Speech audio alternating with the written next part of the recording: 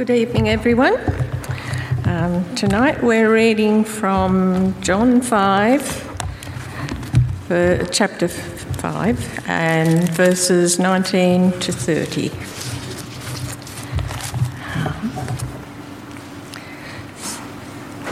Jesus had angered the Jews by healing the sick on the Sabbath and also for claiming equality with God, and so they wanted to kill him. So verse 19 says, Jesus gave them this answer, I tell you the truth, the Son of God can do nothing by himself. He can do only what he sees his Father doing, because whatever the Father does, the Son also does. For the Father loves the Son and shows him all he does. Yes, to your amazement, he will show him even greater things than these. For just as the Father raises the dead and gives them life, even so the Son gives life to whom he is pleased to give it. Moreover, the Father judges no one, but has entrusted all judgment to his Son, that all may honour the Son just as they honour the Father. He who does not honour the Son does not honour the Father who sent him. I tell you the truth, whoever hears my word and believes him who sent me has eternal life and will not be condemned. He has crossed over from death to life. I tell you the truth, the time is coming and has now come when the dead will hear the voice of the Son of God, and those who hear will live. For as the Father has life in himself, so he has granted the Son to have life in himself. And he has given him authority to judge, because he is the Son of Man. Do not be amazed at this, for a time is coming when all who are in their graves will hear his voice and come out. Those who have done good will rise to live, and those who have done evil will rise to be condemned. By myself I can do nothing. I judge only as I hear, and my judgment is just, for I seek to please, not to please myself, but him who sent me. Thanks for reading, Joan. So if I haven't met you, my name's Mike, and I'm going to be preaching this evening. So a special welcome to those that have been spending time with us over the weekend at the MTS Recruit Conference down in the hall. The last session of that is actually on this evening after our service. So we'd just like to issue an invitation to anyone who is here in the building to feel free to join us at 7:30 to hear the final Bible talk of that weekend. So just see me after the service if that's something that interests you. I wonder if you've ever heard the phrase, like father, like son. And over recent weeks, some of you have had the privilege of meeting, seeing, and maybe even hearing my father, Ron, who has been helping out a little bit on the keys. And he's not here tonight, but as it's been pointed out to me a few times, while I may have inherited his hairstyle and possibly some of his good looks, maybe even a little bit of his humour, I certainly have not picked up any of his musical abilities or talents. You see, there's actually much about my father and much that he does that I just simply cannot. And the passage we're looking at today is part of a 3-week journey through chapter 5 in the Gospel of John. And it's right here in these central verses that we encounter probably the boldest claims ever made. And they come straight out of the mouth of Jesus himself. You see, these verses form the defence that Jesus gave to the Jewish rulers for the charges that they'd brought against him. You may remember from last week that Jesus was now being confronted and accused of breaking the Sabbath laws because he healed a man and told him to get up and carry his mat. More than that, Jesus was now being charged for claiming to be God by calling God his own Father. Now, what Jesus goes on to describe in these verses is a father and son relationship that it's like no other. It's certainly nothing like my relationship with my dad, as good as that is. Here, Jesus makes the clear claim that the Father's work is the Son's work, and that whatever God does, Jesus does. You see, this has huge ramifications for us, indeed for everybody. How we respond to these words of Jesus is quite literally a matter of life and death. At this point, I want to share that in my preparation for today, I've felt an overwhelming sense of inadequacy, and to be honest, this is something I feel and experience often when I'm preparing to teach from God's Word. And this is mainly due to my own deep need for the truth of Jesus. Whatever I have to share with you is what I need to know, hear, and understand for myself. As I read these verses, I'm left in awe of the person of Jesus. My God, my Lord, my Redeemer, my life. You see, I know where Jesus has brought me from. My scars, my tears, my memories testify of the depravity of people and of my own depravity, and of the fact that our world is under judgment. But my joy, my deep, deep-seated joy in Jesus testifies of eternity that He's placed in my heart, so that I, along with every single person who has heard the words of Jesus and believed that He is God, have crossed over from death to life for eternity, no longer under judgment. It's my hope and prayer for all of us here this evening that as we hear the words of Jesus now, we will all believe and share this same testimony. So keep your Bible open if you have one. I'm going to speak to Jesus now. Lord Jesus, as we come to your words now, I humbly ask you as your servant, Lord, speak to me and through me now. Lord, may our time together this evening be to your glory. May all of us hear your voice, believe that you are God, and live. Amen. So Jesus gave them this answer. Our passage starts. This isn't working. Very truly, I tell you, the Son can do nothing by himself. He can only do what he sees his Father doing, because whatever the Father does, the Son also does. You see, after it's made clear that everyone present has understood the previous words that Jesus spoke as a claim to be equal to God, Jesus now had the perfect opportunity to clarify exactly what he was saying. He could have responded right now with a, whoa, guys, settle down. I'm not saying that I'm equal to God. I'm just saying I'm an obedient servant of his. But he didn't say that.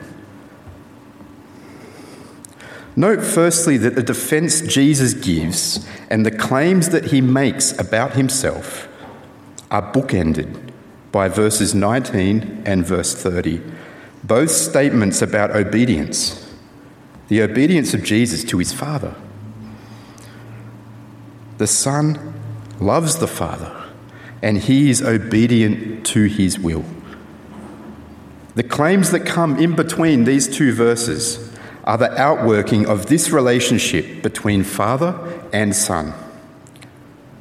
The perfectly obedient Son is perfectly entrusted with all things. In verse 19, the word whatever can equally be translated as everything. So whatever God does, everything God does, Jesus does. If there were any Jews surrounding him that weren't angry before, they certainly were now. Jesus had doubled down. He's now saying that the Son is Yahweh, the Lord, in the flesh. Can you see the claim that's being made here? And the book of John, the whole book, is written for this purpose. John tells us that these are written that you may believe that Jesus is the Messiah, the Son of God, and that by believing you may have life in his name. You see, John makes this purpose very clear from the very beginning of his gospel account. The very first verse presents this eternal father and son relationship in a very powerful way. In the beginning was the Word, Jesus, and the Word was with God, and the Word was God. He was with God in the beginning, and through him all things were made. Without him nothing was made that has been made. In him was life, and that life was the light of all mankind.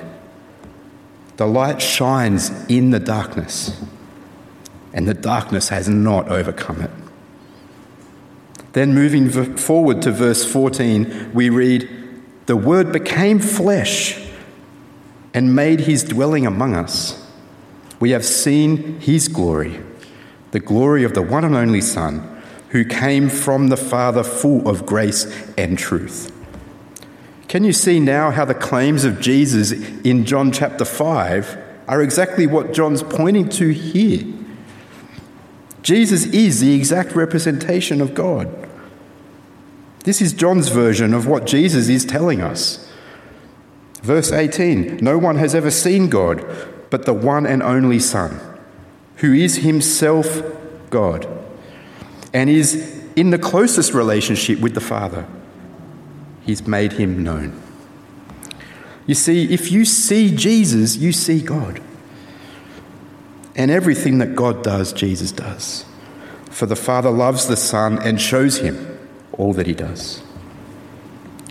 You know, there's a few things that only God can do.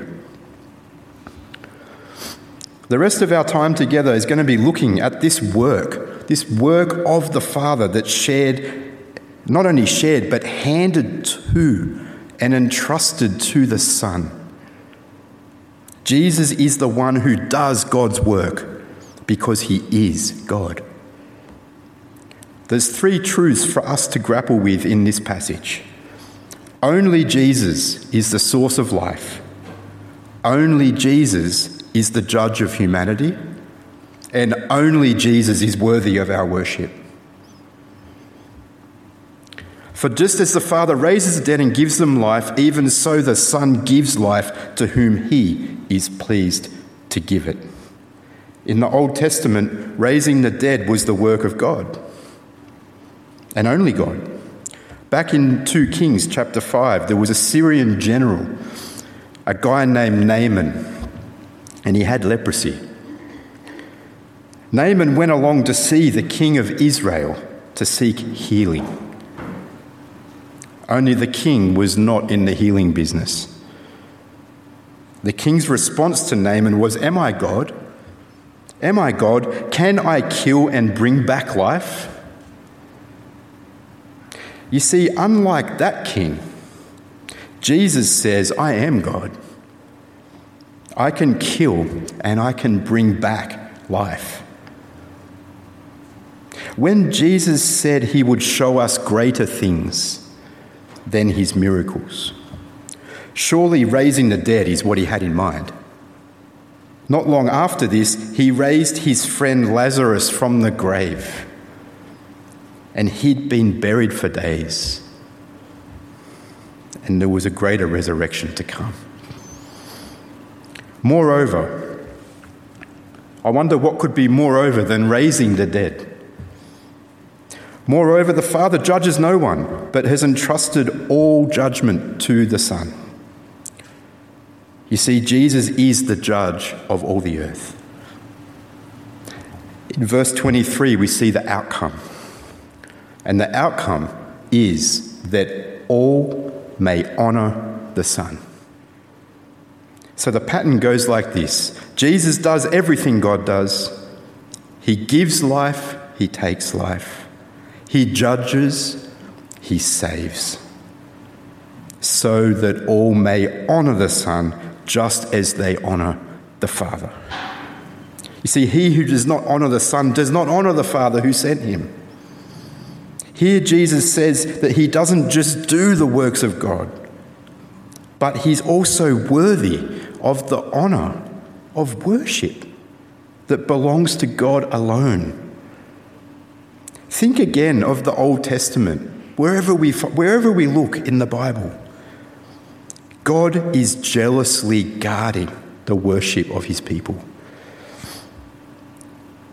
He forbade them to worship any other gods, any angels, any idols, any images, any people, other than himself, the one true God. Now here comes Jesus, and he says, worship me. As you honour God, honour me. So make no mistake about it, Jesus is the man who clearly says, worship me. If he's not God, the Jews were right. He was a terrible blasphemer, and he deserved to die.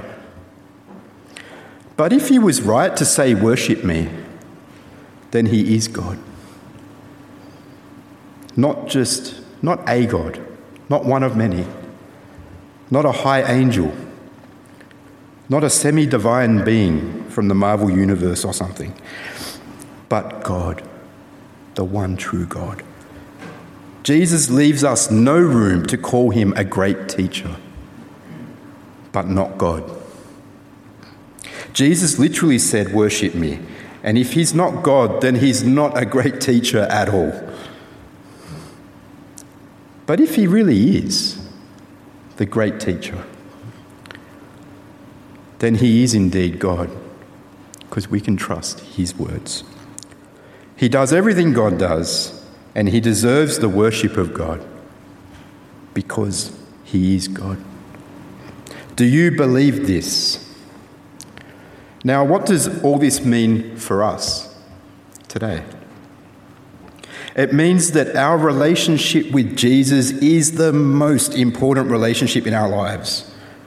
And how we respond to Jesus is a matter of life and death.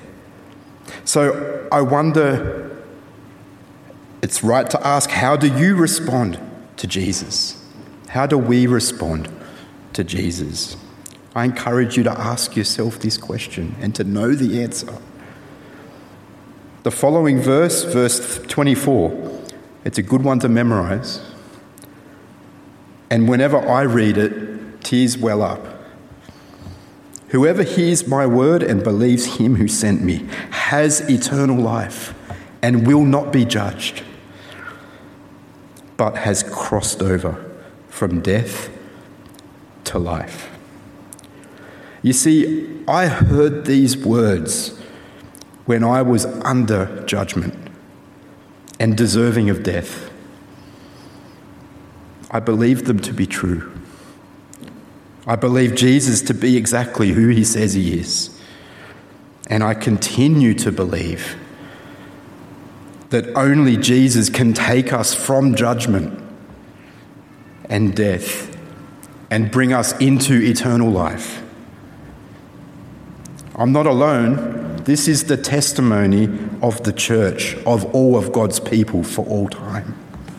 And here at EPC, Jesus is our God. Only Jesus is the source of life, only Jesus is the judge of humanity, and only Jesus is worthy of our worship. Look what we learn from these verses. We learn that salvation comes from listening to Jesus, listening to Jesus' words. Forget the idea you can figure out for yourself how to find fellowship, some magical fellowship with God, how to have a perfect relationship with God.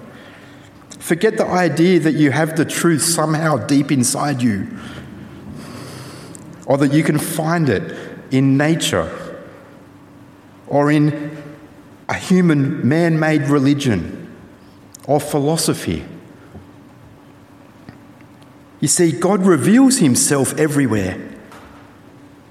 But if you want to know how to live, you want to know how to have eternal life, there's only one thing to do, and that's to listen to the words of Jesus. Jesus is God, and when he speaks, God speaks. The second thing we learn is that eternal life comes from believing the Father who sent the Son. The Father's word says that apart from Christ, we are lost, guilty, hopeless sinners. For all have sinned and come short of the glory of God, we read in Romans. Later, the wages of sin is death. God says that Christ came to die the death we deserved to give his life a ransom for many. It's in Mark chapter 10. God says that Jesus was raised from the dead by the glory of his Father. And if we believe him, we have eternal life. It's that simple. Notice that the one who believes has eternal life, not will have. Though that is also true and important. It says here that we have it now. You know, if you believe Jesus, you're saved already, now. You can be sure of that because God says so. Salvation is in the past tense. Notice how the verse goes on to emphasize that he will not be judged. He's crossed over from death to life. We know we're secure for the future and for all eternity because of what has already happened. The decisive moment of salvation has already taken place in the perfect work of the Father and the Son. You see, we have crossed over, and we can't go back. For once we've crossed over, we know that at no time in the future will we ever come into condemnation and judgment. Once we believe Jesus, we're saved forever, and the matter is settled for all eternity. Eternal life begins with believing in Jesus. You may remember earlier in the year when we were looking at the book of Revelation, there's two resurrection events that are referred to. The first one is this, what we're talking about now, the crossing over from death to life. Once we hear the voice of Jesus and believe, spiritual life begins. Life with Jesus begins. Now, the following verses come to us as a warning. If you don't rise from the dead now, you'll certainly do it later, but in a very different way. Look at verses 28 and 29. Do not be amazed at this, for a time is coming. It's another time. There's another time coming when all who are in their graves will hear his voice and come out. Those who have done what is good will rise to live. Those who have done what is evil will rise to be condemned. Jesus isn't just repeating himself here. This is a different event. Verse 25 is about today. Us, people who believe in Jesus, crossing into life. Verse 28 is speaking about a future time. But the pattern's similar. It's the voice of Jesus that calls. Again, there's a resurrection, but it's different. While the first resurrection, believers rise to new life in Christ, in the second resurrection, everyone rises to judgment. This judgment is by works. Those who have done good will live. Those who have done evil will be condemned. I don't know about you guys, but I don't want to wait to that day. I know not everything I've done is good. And I'm pretty sure no one can make that claim. For those of us who have been through this first resurrection and we know we have life in Christ, we will not be condemned. You see, if you believe in Jesus, you have nothing to fear about this last day. We don't fear death. So how do you respond to Jesus? Is the question.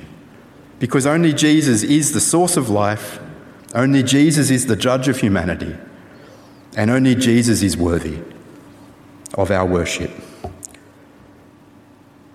In closing, just allow me to make one last observation here. Jesus is one with his Father. Jesus' work is identical to the Father's work.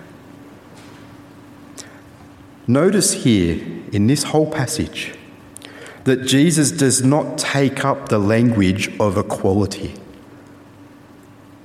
with God, even when the Jewish authorities are using it against him. Why is that so? You see, equality with God is something that people look for. It's what Adam and Eve craved in the garden. It's something that a rebellious child looks to have. The famous parable that Jesus tells of the prodigal son, a guy that just wants all his father's possessions and to have everything he can ever get from his father and take off. The rebellious child seeks equality with the Father. You see, Jesus is neither Adam, nor is he a rebellious son. Jesus does not count equality with God, which he had already, as something to be grasped. Look at how the work of Jesus is presented in Philippians chapter 2. I'm going to close by reading this. In your relationships with one another, have the same mindset as Jesus, who, being in very nature God, did not consider equality with God something to be used to his own advantage. Rather, he made himself nothing by taking the very nature of a servant, being made in human likeness. And being found in appearance as a man, he humbled himself by becoming obedient all the way to death, even death on a cross. Do you see what Jesus has been saying? The Jews are saying to him, hey, you're claiming to be equal to God. And Jesus is responding by saying, if only you could see who I am, you'd live. While people are trying desperately to attain equality with God, Jesus is the one who made himself equal to us. He entered our helpless state, and he did what we could not do. He perfectly obeyed the Father. And he did that by paying the price for our disobedience. The story doesn't end there though, does it? Therefore, God exalted him to the highest place and gave him the name that is above every name, that at the name of Jesus every knee should bow, in heaven, on earth, and under the earth, and every tongue acknowledge that Jesus Christ is Lord, to the glory of God the Father. You see, this is our God. Do you know him? Father, thank you, and I praise you. We praise you for what you have done by raising your Son, Jesus. We thank you for the life that we have in his name. We praise you because his name is placed above every other name. Lord Jesus, we praise you and we lift your name high. We ask that you would be glorified in us as your people, as we walk through a world imperfect. I pray, Lord, that you will show us how we can rejoice in our sadness and sufferings and hold on to the joy that we have in eternal life with you. I pray this in your perfect name. Amen.